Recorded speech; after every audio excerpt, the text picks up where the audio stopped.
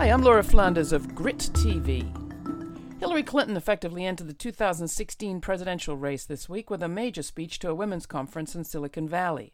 Word is she's decided to make gender even more central to her campaign this time around, and in California she did just that. She also exposed the incredible whiteness of her feminism, which reminds a lot of us just why her campaign was so painful the last time. Just seconds after she was introduced as a modern-day suffragette, Clinton made very clear that her idea of America was a limited one.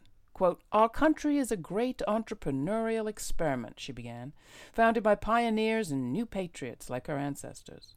No acknowledgement there that the most successful early entrepreneurs were enslavers. Their capital captured people, their land seized from Native Americans. People of color don't tend to omit that part of the story of our country. The erasure is a familiar sign of whiteness. Clinton went on to bemoan the sexism of Silicon Valley, where only 4 of the top 100 investors are female and 83% of tech jobs are held by men. But the same percentage of workers is white. Would a more gender-equal whiteness be acceptable?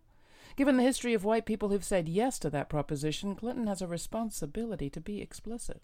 I'm not even going to get into Clinton's reference to former Secretary of State, my friend Madeline Albright, who apparently once said, quote, "There's a special spot in hell for women who don't help other women," even as she was endorsing sanctions that led to the deaths of tens of thousands of Iraqi women and children in the 90s.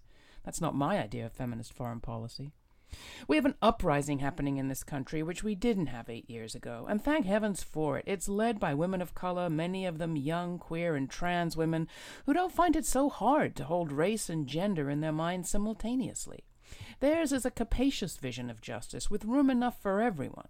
Does Hillary Clinton really think the women of mobilizations like Black Lives Matter and Why We Can't Wait aren't watching, listening, and hearing their exclusion? And does she really think she can get elected without them? As she herself said in Santa Rosa, quote, "Inclusivity's more than a buzzword or a box to check. It's a recipe for success." She was talking about business, but for Barack Obama, that was literally true. While he lost the white women's vote, women of color gave him the edge to get elected. But inclusivity's not really the point, nor is winning. What we need, and we need desperately, are leaders who are honest about right now existing privilege and power, how things got set up this way, and what we might do to redistribute those so as to give us all some chance of surviving and making a less divided 21st century. You can watch my interview with leaders from the women's movement in the Philippines and Kenya this week on the Laura Flanders Show on KCET, Link TV, and TeleSur, and see all our coverage of this topic and more at GRITtv.org.